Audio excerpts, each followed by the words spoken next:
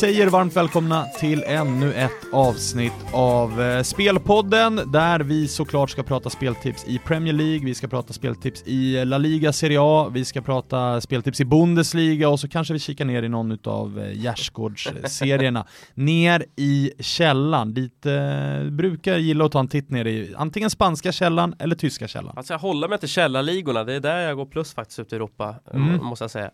Det har varit, både för dig och mig så har det varit en lite trevande start på Europaspelen. Det har varit, det är ju ofta så i inledningen av säsongerna innan man ser tydliga mönster om vart lagen är på väg, tydliga prioriteringar från tränare, vilka kupper man satsar på, hur mycket man roterar sina lag och så vidare. Så att där någonstans ligger kanske förklaringen. Så att ni som lyssnar på Spelpodden Allsvenskan, där går vi väldigt starkt nu mot slutet. Ni som lyssnar på den här uppenbarligen, så vi är ödmjuka inför uppgiften, det kan man säga. Ja, nej, men vi famlar lite här inledningsvis. Jag tror inte att vi är ensamma om det. Ta bara exempelvis då La Primera División i Spanien med Real Madrid och Barcelona som redan har tappat 5 poäng var. Det är sällan man ser. Det är väldigt sällan, framförallt båda. Vi har storheter i Italien med Inters dåliga start. Romas dåliga start.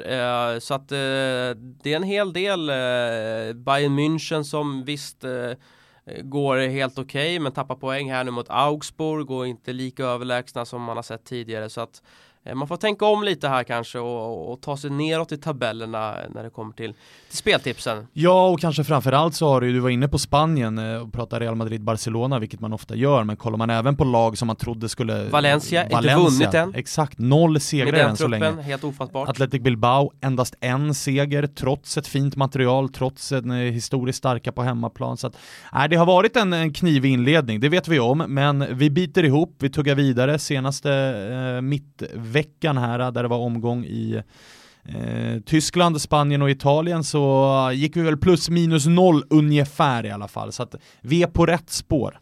Så är det. Nu är Premier League tillbaka i alla fall, och vi har en fullspäckad lördag framför oss. Alla vettiga lag, om jag ska vara lite elak mot 2 stycken, väldigt elak.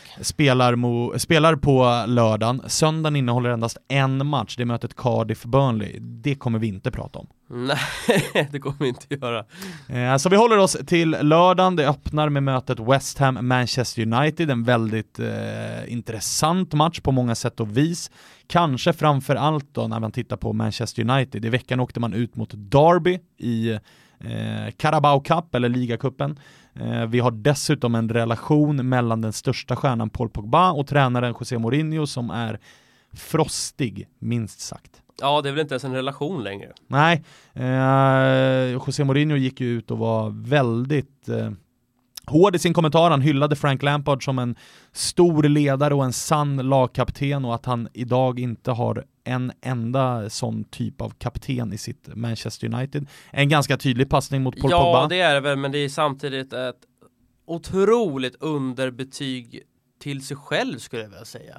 Han har väl fått mer eller mindre det han har pekat på här nu under de säsongerna han varit ansvarig för United. De har spenderat bra mycket med stålar, och det är klart att man förstår att José Mourinho har ett finger med i alla de här övergångarna, och då börjar komma nu liksom i slutet av september och säga jag har ingen ledare i gruppen. Man bara okej, men mannen, du hade ett par månader på dig nu under transferfönstret, så att nej, det där låter lite som, och sen det här med när vi ser när Pogba kommer till träningsanläggningen och liksom nästan så här ser förfärad ut efter dialogen med Mourinho. Och det sjuka är att det roliga i det är att han är ju överlycklig när han kommer in på planen, tills Mourinho säger någonting till honom. Ja, och min känsla är ju att Mourinho är väl medveten om att det här filmas också. Såklart. Så att det är jag får lite sådär vibbar av att han ska försöka göra sig så pass omöjlig nu här, så att de skickar iväg honom med full lön, kontraktslängden ut. Det är min känsla också. United står ju på 10 poäng, 7 i tabellen. 9 gjorda mål, 9 insläppta, kommer från ett kryss hemma mot Wolves och då förlust i Carabao Cup här mot Derby.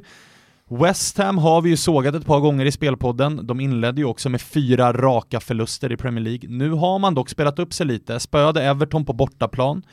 Och senast då fick man kryss mot Chelsea och gav alltså Chelsea sitt första poängtapp i Premier League den här säsongen. Så att det är ett West Ham som är lite på gång och ett Manchester United... 8 mål också ska vi säga i ligacupen här. Så att stärkt självförtroende i West Ham mot ett United som där är hela havet stormar just nu. Så att ingen av oss vågar ju röra den här matchen. Nej, gud nej.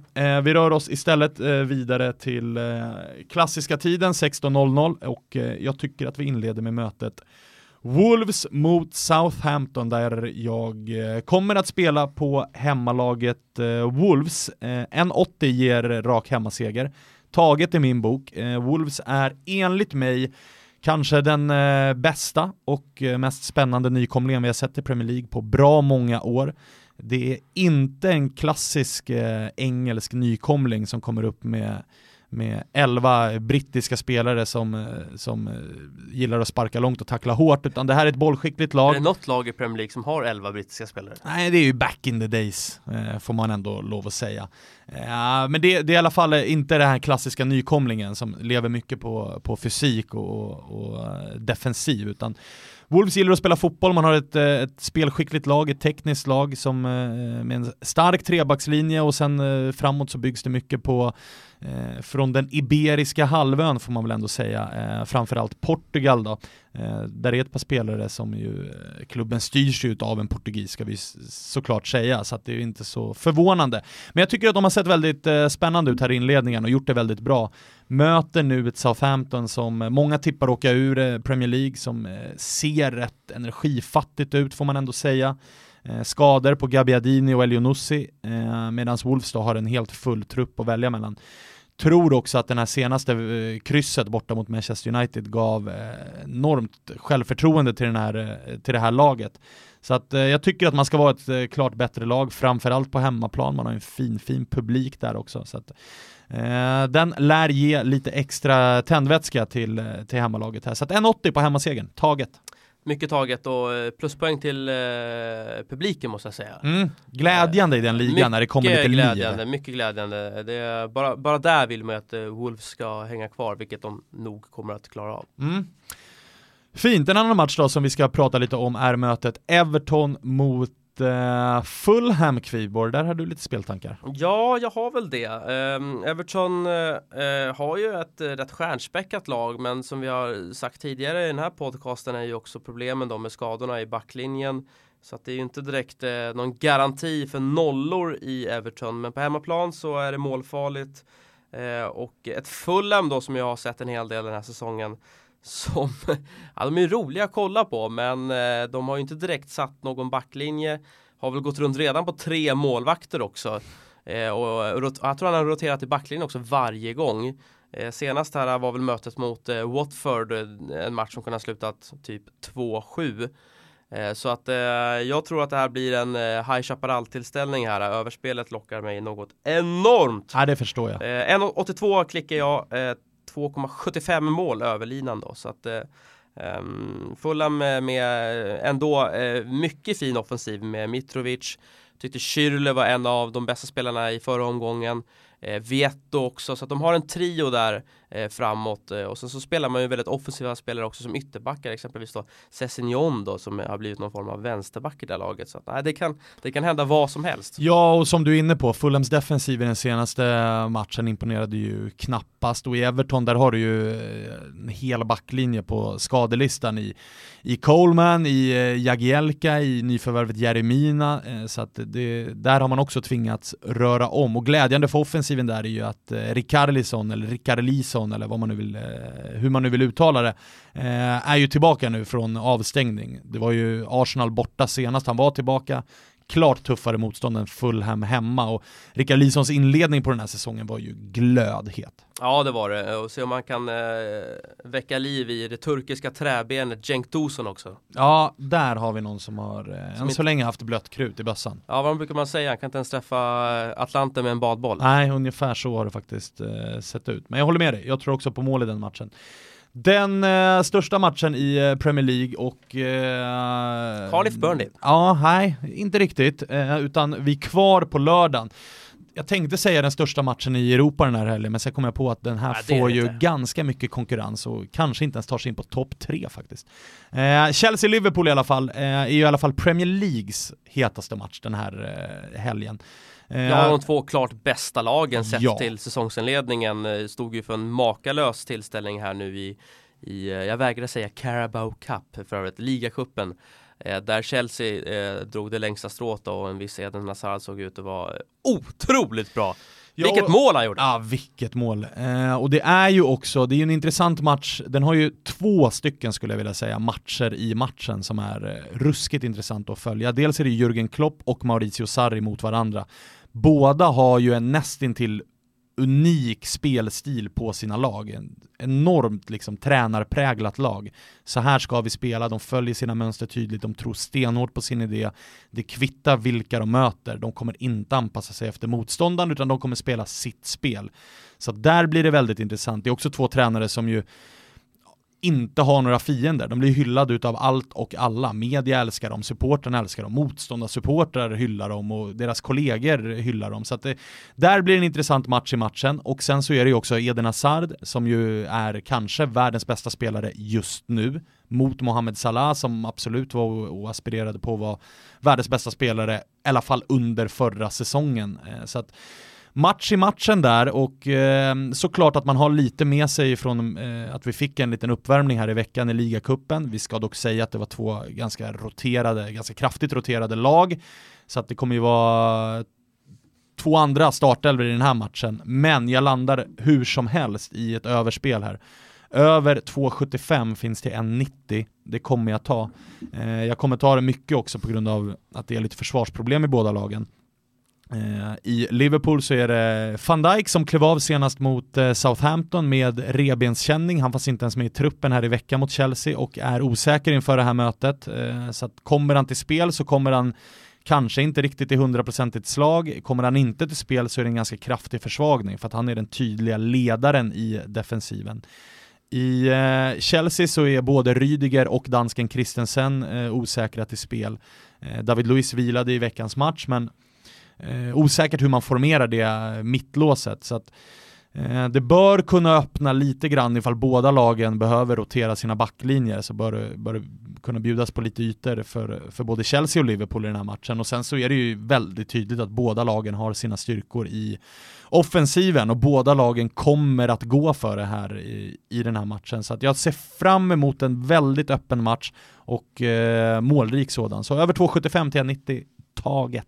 Ja, men jag är tämligen övertygad om att du har rätt i allting du säger här. Brasklappen är väl att i Premier League, i de här stormatcherna, så kan det ibland bli lite plattfall. Att det liksom tar ut varandra på något sätt. Och det är ju 2 tränare som tänker, inte identiskt, men de tänker likadant. Och det kan ju tala för att de tar ut varandra och att ett kryssresultat tror jag faktiskt att båda är rätt nöjda med.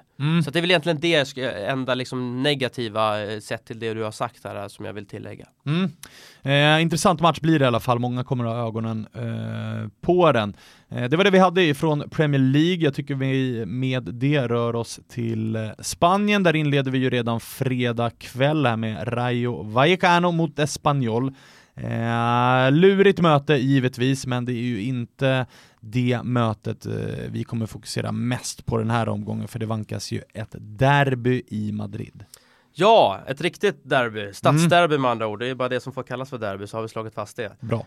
El Derby Madrileño, det låter ju vackert, och det heter det också, mellan Real Madrid och Atlético de Madrid, där Atlético har ju blivit ett riktigt boogie-team för Real Madrid, åtminstone i ligaspelet då, och jag tror faktiskt jag läste någon artikel här om att Real Madrid har en seger mot Atlético senaste 10 matcherna i ligasammanhang då, och det är ju illavarslande för Real Madrid som man borde tänkt att nu tar de chansen här, för att Leganés slog ju Barcelona innan Real Madrids match mot Sevilla. Drömläge och rycka ifrån lite. Vad händer då? Då Sevilla kör över Real Madrid istället. Inte bara körde över, utan det där var en av de största fotbollsavrättningarna jag sett faktiskt. Sevilla var magiska, man besegrade Real Madrid med ett klassiskt Real Madrid-spel, det vill säga hög press och så bra omställningar. Länge sedan jag såg ett lag kontra så smart som Sevilla gjorde mot Real Madrid. Det kunde ha stått 6-0 i pausen den här matchen. Och matchen var ju död i halvtid. Det var ju 3-0 till Sevilla. Dessutom då Isco out i åtminstone 3 veckor till. Kämpar ju för att kunna komma tillbaka till El Clasico. Så att det talar ju också för att Real Madrid får svårare här.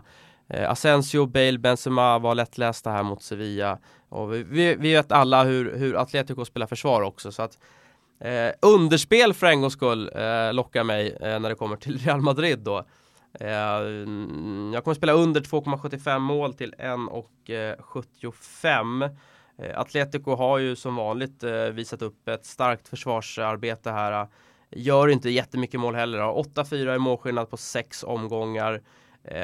Och med Isco out så försvinner liksom den stora kreatören och trollgubben i Real Madrid. Så att jag tror att den här matchen kommer stå 0-0 ett bra tag. Eventuellt även Marcelo borta som också är en sån här trollgubbe som kan luckra upp försvar.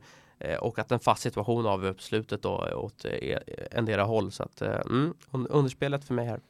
De här matcherna brukar ju ofta vara väldigt intensiva att titta på. Det brukar ofta vara men som ett litet krig på banan där det är varje situation liksom rör upp känslor i båda lagen. För att det här derbyt har ju på senare år verkligen levt upp till det epitetet det bör ha, nämligen ett Madrid-derby. Det var ju många år som, backar vi bandet några år, så var det många år som Real Madrid-supporterna hade till och med ett tifo där man önskade en värdig derby. Ja, precis. Exakt. Jag var faktiskt på den matchen och då har jag för mig att Real Madrid inte hade förlorat ett derby på 12 eller 13 säsonger. Så att just det tifot var väl berättigat då. Men nu har ju Atletico tagit enorma steg och är ju faktiskt i min bok helt jämnvärdiga numera med Real Madrid. Var försiktig med vad du önskar dig, kanske man ska säga så här i efterhand då, till Real Madrids supportrar. Men målsnålt tror vi att det blir det här. 2 andra matcher då som spelas innan det här derbyt på lördagen, som ju är intressanta, är Real Sociedad mot Valencia och Barcelona mot Athletic Bilbao. 2 så här fina klassiska spanska möten, men som ju är extremt jobbiga att kliva in på spelmässigt. Barca är ju såklart enorma favoriter mot Bilbao på hemmaplan med tanke på Bilbaos inledning på säsongen, men jag gillar inte när ett lag kommer från en sån här 0-3 förlust och har gjort en dålig inledning på säsongen och ska möta Barcelona borta, där taktiken egentligen blir rätt enkel. Håll nere siffrorna. Det gör ju att man inte vågar kliva på ett handikappspel här på Barca. Nej, och Barcelona då, som 2 matcher i följd då inte har vunnit mot rätt mediokert motstånd då, dels i form av Girona i kryssmatchen och torsk då borta mot Madrid-gänget Leganés som dessförinnan inte hade vunnit i ligan. Så att här kan man väl förvänta sig att ett Barca som rycker upp sig rejält. Problemet när man spelar framförallt Barcelona på hemmaplan är att man måste ju liksom börja klicka sig in på -2, -2,5 för att det ska börja bli intressant. Och Athletic Club, det är inget skräpgäng, så att den här matchen rör inte jag i alla fall. Nej, och framförallt inte då när man tittar på kommande matcher och vi ser att Barcelona i veckan ska möta Tottenham på bortaplan. Det är med, så tror jag inte att man kommer blåsa ut allt man har om man skulle ha en 2-0-ledning här, utan man står på takten. Och så Real Sociedad Valencia, den är också lurig med tanke på att Valencia fortsatt då står utan seger i La Liga. Vad är det som händer? Ja, det är förvisso 5 kryss då på 6 matcher, så att det är inte bara massa förluster i alla fall. Men det är ju framförallt målskyttet då. Man har ju snittat under 1 mål per match. Nu gjorde man ju bara en kasse senast där. Batshuayi har ju en fantastisk armada av offensiva spelare, så att Valencia är ett sånt där lag som jag ändå kommer följa noggrant här nu under hösten ur ett spelperspektiv, för att det kommer att börja lossna när som helst för dem. Det var Spanien. Nej, det var inte Spanien. Vi ska ju ner i källaren också. Ja, såklart. Segunda Division, där vi har helgens spik faktiskt. El Spico heter det inte på spanska, men vi säger det nu. El Spico. Då ska vi ner i Segunda, och vi ska till mötet mellan Malaga och ett lag som du nog, eller många andra, aldrig har hört talas om. Correct. Malaga möter Rayo Majadahonda. Majadahonda. Fint gäng. Ja, spännande namn. Verkligen. Och Malaga då, vad kan man säga om dem? Jo, de följer ju här glädjande nog i seriefinalen förra omgången mot Las Palmas med 1-0. Dessförinnan dock 5 raka segrar, så Malaga toppar ju den här ligan. Kommer att gå upp tillsammans med Las Palmas, det är jag helt övertygad om. Man har vunnit sina 2 hemmamatcher, hållit nollan i båda. Majadahonda, hör ni på namnet, är ju inget supergäng. Har problem med målskyttet och dessutom har ju försvaret börjat läcka här, oroväckande nog, för de fåtalet Majadahonda-supportrarna. Torsk senast mot Granada med 3-0, dessförinnan 1-4 hemma mot kanske ännu sämre Extremadura. Ni hör ju själva vad det här barkar åt, va? Det är ett svagt gäng. Det är ett kalkongäng helt enkelt. Det. Så att Malaga -1 spelas, handikappspel alltså. 1,74 får du på det. El Spico i den här helgen. El Spico, ja, fint. Med det då så rör vi oss till Italien och där snackar vi verkligen superlördag. Sällan har det varit en hetare lördag i Italien. Vi inleder alltså med Roma-Lazio. Derby della Capitale 15:00. Ja, också ett riktigt härligt redigt derby. Ja, 18:00 då. Juventus-Napoli. Jag har väl också en så här härligt italienskt namn. Alla möten i Italien har ju ett namn. Det här har ju inte det. Har det inte det? Nej, men sällan har det ju varit tydligare med att det är nord mot syd. Verkligen. Det är maktens lag Juventus mot gatubarnet från södern, Napoli. Så att det är 2 stycken glödheta matcher och vi börjar såklart med derbyt Roma mot Lazio som jag tror blir en riktigt rolig match faktiskt. Lazio smyger ju med i toppen, i 3 i tabellen. Fortsätter vinna utan att imponera tillräckligt mycket för att sno rubriker från andra lag som antingen är bättre eller är lite på dekis. Så att det pratas inte så mycket om Lazio. Det är inte så många som tittar på Lazio, men de fortsätter att leverera resultat och det ska de ha all cred för. I veckan så vann de igen, roterade laget kraftigt, spelare som Milinkovic-Savic, Immobile vilades i det här mötet men man vann ändå borta mot Udine. Nu kommer ju alla de här nyckelspelarna såklart spela och man har ju, det roliga här är att Lazio är underdog i det här mötet trots då Romas otroligt svaga inledning på säsongen.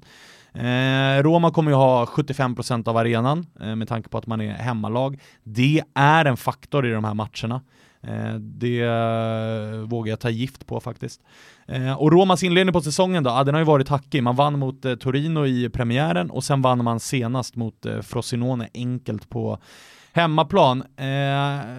Mellan de 2 matcherna då så har man inte vunnit överhuvudtaget. Åkte ju på storstryk och blev utspelade borta mot Real Madrid, har kryssat mot Chievo på hemmaplan i en match man kunde ha förlorat.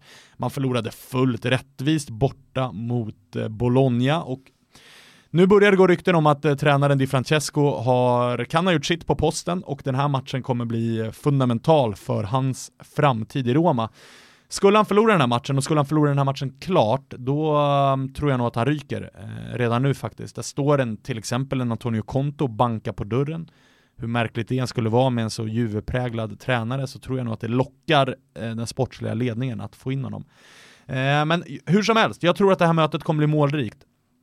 Roma har inget val, de måste vinna det här derbyt för att rädda inledningen på den här säsongen och för att klättra i tabellen och vara med där många hade trott att de skulle vara. Man har också en armada av offensiva spelare där det finns kvalitet. Vi vet att spelare som Pastore, Cengiz Ünder, det finns en Kluivert, det finns en Edin Dzeko, Patrik Schick, det finns fin offensiv där.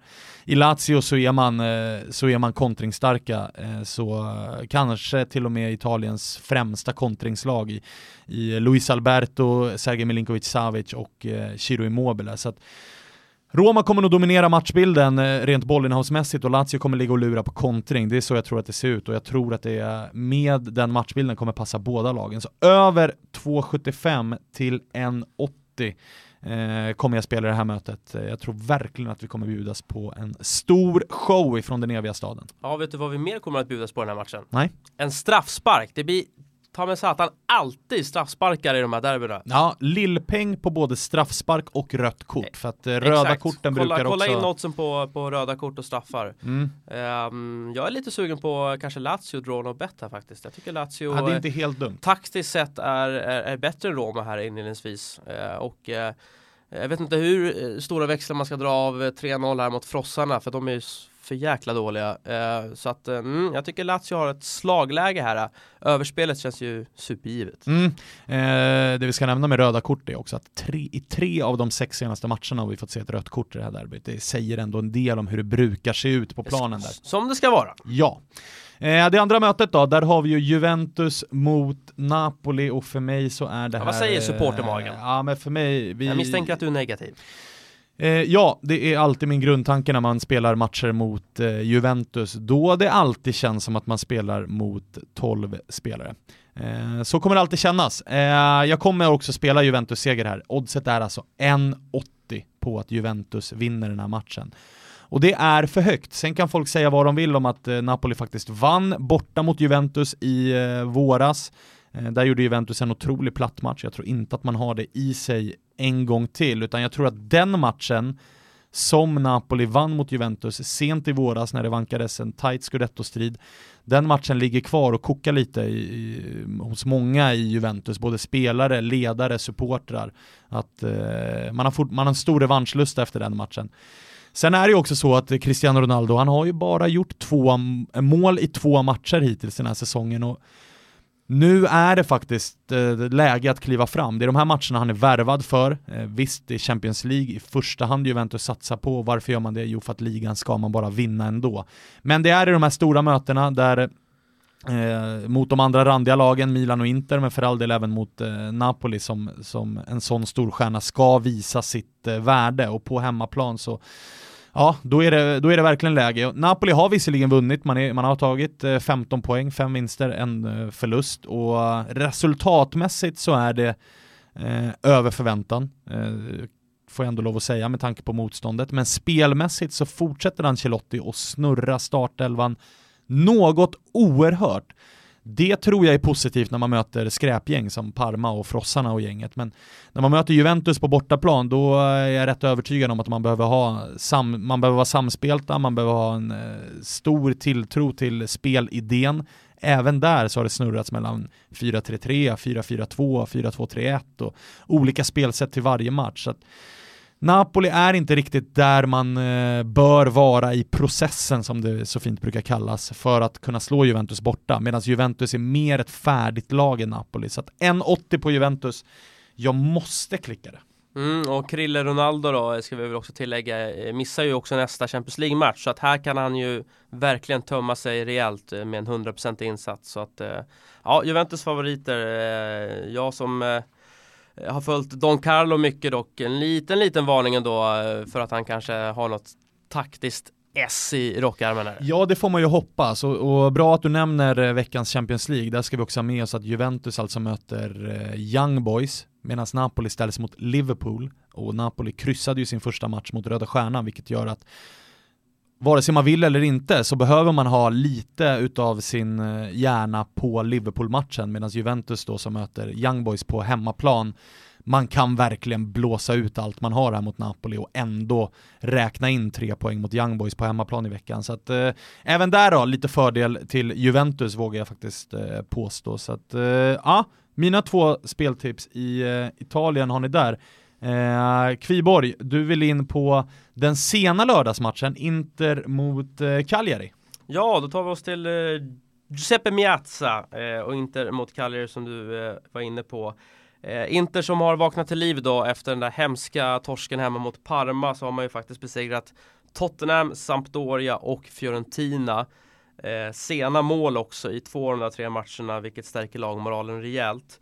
Mot Cagliari, senaste 3 matcherna mot Cagliari, 5-1, 3-1, 4-0 i Inters favör. Nu tror jag att Inters segertåg kommer att rulla på ett par veckor här. Och Cagliari hemma ska man städa av. Nu har man fått tillbaka självförtroendet. Så att minus 1,5 på Inter till dubbelpeng faktiskt. Måste klickas. Det är faktiskt ett bra spel. Innan vi stänger Italien och rör oss till Tyskland, så har vi också ett gäng matcher på söndagen. De hamnar såklart lite i skuggan av den här fina lördagen, men det är en match där som jag vill in och kika lite på. Det är Fiorentina mot Atalanta, 15:00 söndag, klassisk italiensk tid. Där jag kommer spela Fiorentina Drono Bet till 1,80. Gör det mycket för att Atalanta ser slitet ut. Man fick inte hål på Torino senast, vilket jag trodde att man skulle få. Det har varit många matcher på kort tid. Papu Gomez fortsatt lite småskadad. 5 raka matcher utan seger nu för Atalanta. 3 av dem visserligen kryss, men ändå 5 raka utan vinst till 5 raka utan vinst. Det sätter sig i huvudet på många spelare, det är jag helt övertygad om. Fiorentina däremot ser ju oerhört fina ut. Förlorade senast mot Inter, men det var en match där man absolut hade kunnat få med sig poäng ifrån. På hemmaplan så har man vunnit samtliga matcher, alltså 3 raka vinster. Man har en målskillnad på hemmaplan på de 3 matcherna som säger 10-1 till Fiorentina. Så att man trivs väldigt, väldigt bra hemma på Artemio Franchi, och jag tror då att den här tunga förlusten borta mot Inter kommer göra så att man knyter näven och är fullt fokuserad i det här mötet, och mot ett tröttkört Atalanta då, där Fiorentina dessutom har fått en dag längre vila. Så då ska det vara fördel Fiorentina här. Så Dronobet 1,80 Fiorentina. Ja, superrygg på den. Fiorentina med yngsta truppen i Serie A och en ungdomlig entusiasm och energi. Enorm högsta potential i Fiorentina som jag tycker har ett av de mest spännande projekten på gång faktiskt här i Serie A. Ja, och framförallt så var det nog viktigt för dem, alltså extremt viktigt för dem att få den här starten på säsongen där man på hemmaplan vinner 3 raka, alltså vi pratar 6-1 och sådana siffror, att man får det självförtroendet, då kan det bära rätt långt det här. Vi rör oss med det till Tyskland där det vankas Bundesliga-fotboll, och ett möte som har pockat lite på din uppmärksamhet är Hertha Berlin mot FC Bayern. Ja, vi tar oss till huvudstaden och Bundesliga-fotbollen. Mitt Woche var det ju, alltså mitt omgång som det var i många andra ligor. Engelsk omgång. Ja, Englische Woche som man säger i Tyskland. Där Bayern då mitt under brinnande ölfestival där man brukar vinna tappade poäng då hemma mot Augsburg. Där vilade man dock exempelvis Lewandowski från start. Så att det var en missräkning med tanke på att Borussia Dortmund går väldigt starkt just nu. Hertha har fått en väldigt fin start på den här säsongen. Nu föll man ju dock borta mot Werder Bremen med 3-1. Det var första förlusten för säsongen. Traditionellt sett ett mycket defensivt lag, ett taktiskt bra lag under tidigare legendaren Paul Dardai som var en stor spelare på sin tid och som har gjort ett makalöst bra jobb som tränare för sitt Hertha. Bayern då, som vi sa, luftade ju mot Augsburg, det kostade poäng. Har Ajax att tänka på efter helgen då i Champions League. Är inte lika överlägsna. Jag var inne på det inför säsongen att det kommer bli en jämnare liga. Bayern vinner nog troligtvis, men jag tror inte att man kommer vinna ligan med några 18-19 poäng. Så att här tror jag att Hertha kanske kan lyckas hålla nollan ett bra tag framöver i den här matchen och kommer att landa i ett underspel då. Under 3,0, den gillar man ju ändå. Om det blir 1-2 eller 2-1 till dubbelpeng. Det måste klickas. Ja, då säger du att det måste klickas, så kommer jag definitivt att göra det. Den här matchen spelas redan fredag kväll, eller hur? Det låter korrekt. Har vi med oss det, alla som lyssnar också, att fredag kväll startar Bundesliga med det här mötet. Vi rör oss vidare i Bundesliga-kalendern och hittar lördag 18:30 Bayer Leverkusen Borussia Dortmund. Klassiskt möte. Ja, det här var ett favoritmöte på den tiden det begav sig när man kommenterade Bundesliga. Det blev alltid mycket mål i de här matcherna. Leverkusen fick ju en väldigt tung start men har 2 raka segrar nu. Man har ett väldigt, väldigt härligt lag tycker jag i alla fall med talangen då Kai Havertz i spetsen som har visat lysande form på slutet. Kevin Folland är ju den stora stjärnan. Han gjorde båda målen i segern nu senast mot Fortuna Düsseldorf. Det finns flera andra bra spelare i det här laget som Alario, som Bailey och Bellarabi. Så att Bayer Leverkusen är ett fint gäng att beskåda. Dortmund ser ju riktigt sköna ut efter förra årets, inte debacle kanske, men det var ju många tränare som byttes ut på den posten. 7-0 senast hemma mot Nürnberg. Och nyckeln till det är ju att Marco Reus är skadefri. Han har spelat i alla matcher. 2 nya mål i den här matchen. Christian Pulisic tillbaka. De har ju hur många unga spelare som helst. Dansken Brun Larsen gjorde mål också.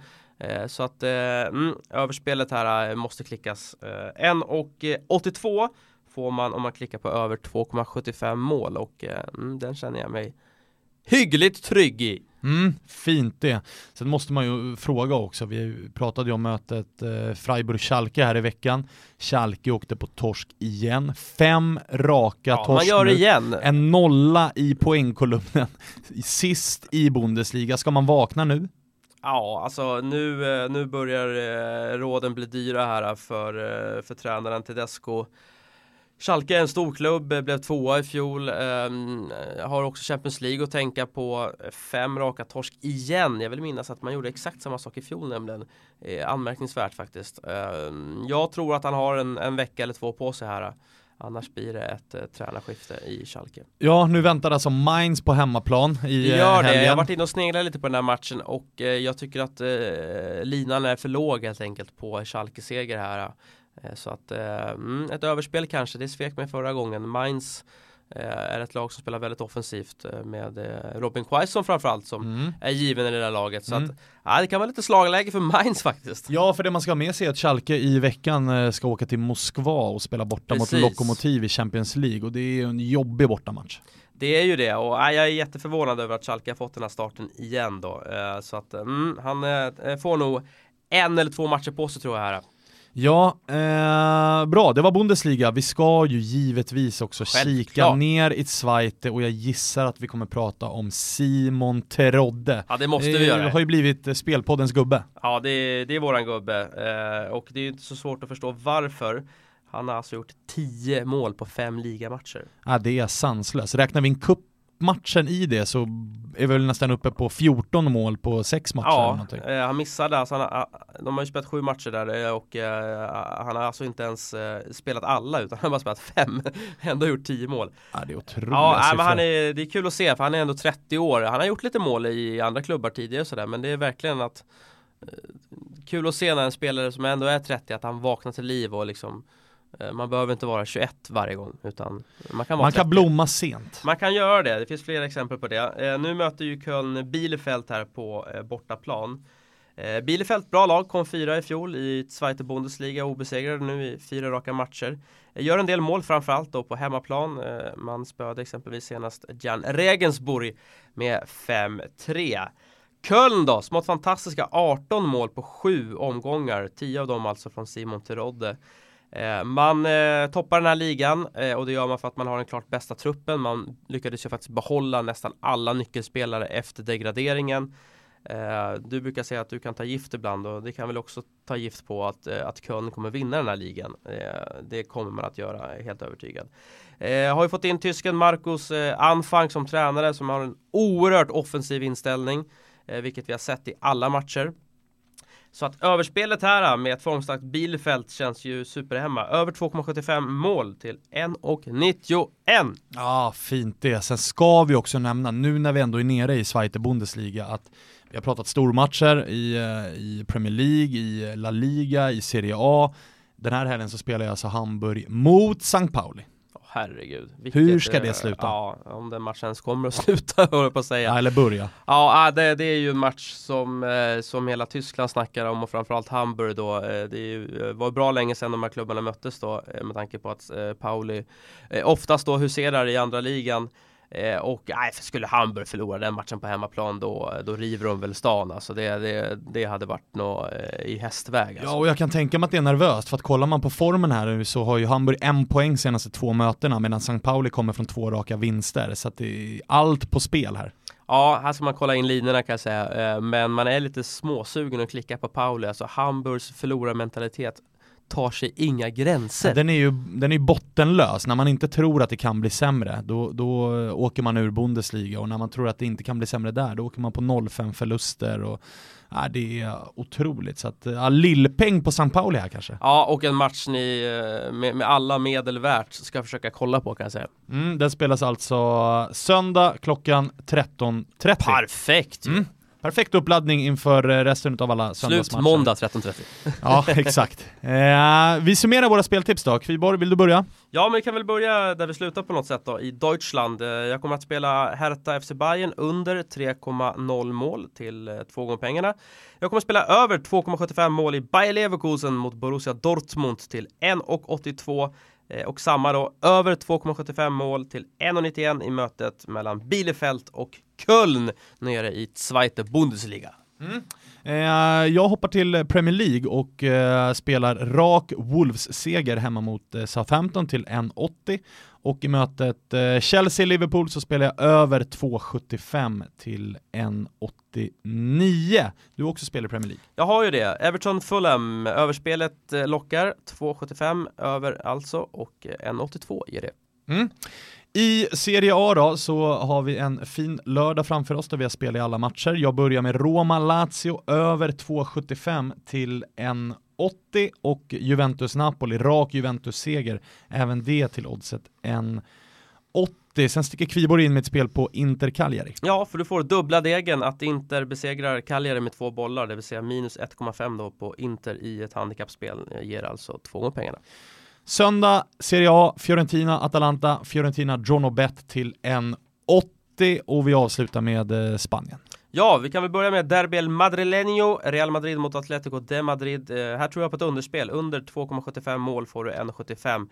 Så går vi ner till segundan då, Malaga mot Rayo Majadahonda. Är det ett indeslag kanske ni undrar? Nej, det är det inte, utan det är ett skräpgäng i andra ligan i Spanien. Och Malaga då, som är ett topplag i den här ligan, kommer att vinna matchen, minus 1, handikappspel Malaga, 1,74. Det var allt vi hade för den här gången. Tack för att ni har lyssnat. Tack till vår huvudsponsor Unibet. Lägg gärna era spel där. Vi hörs igen på tisdag. Då vankas det Champions League.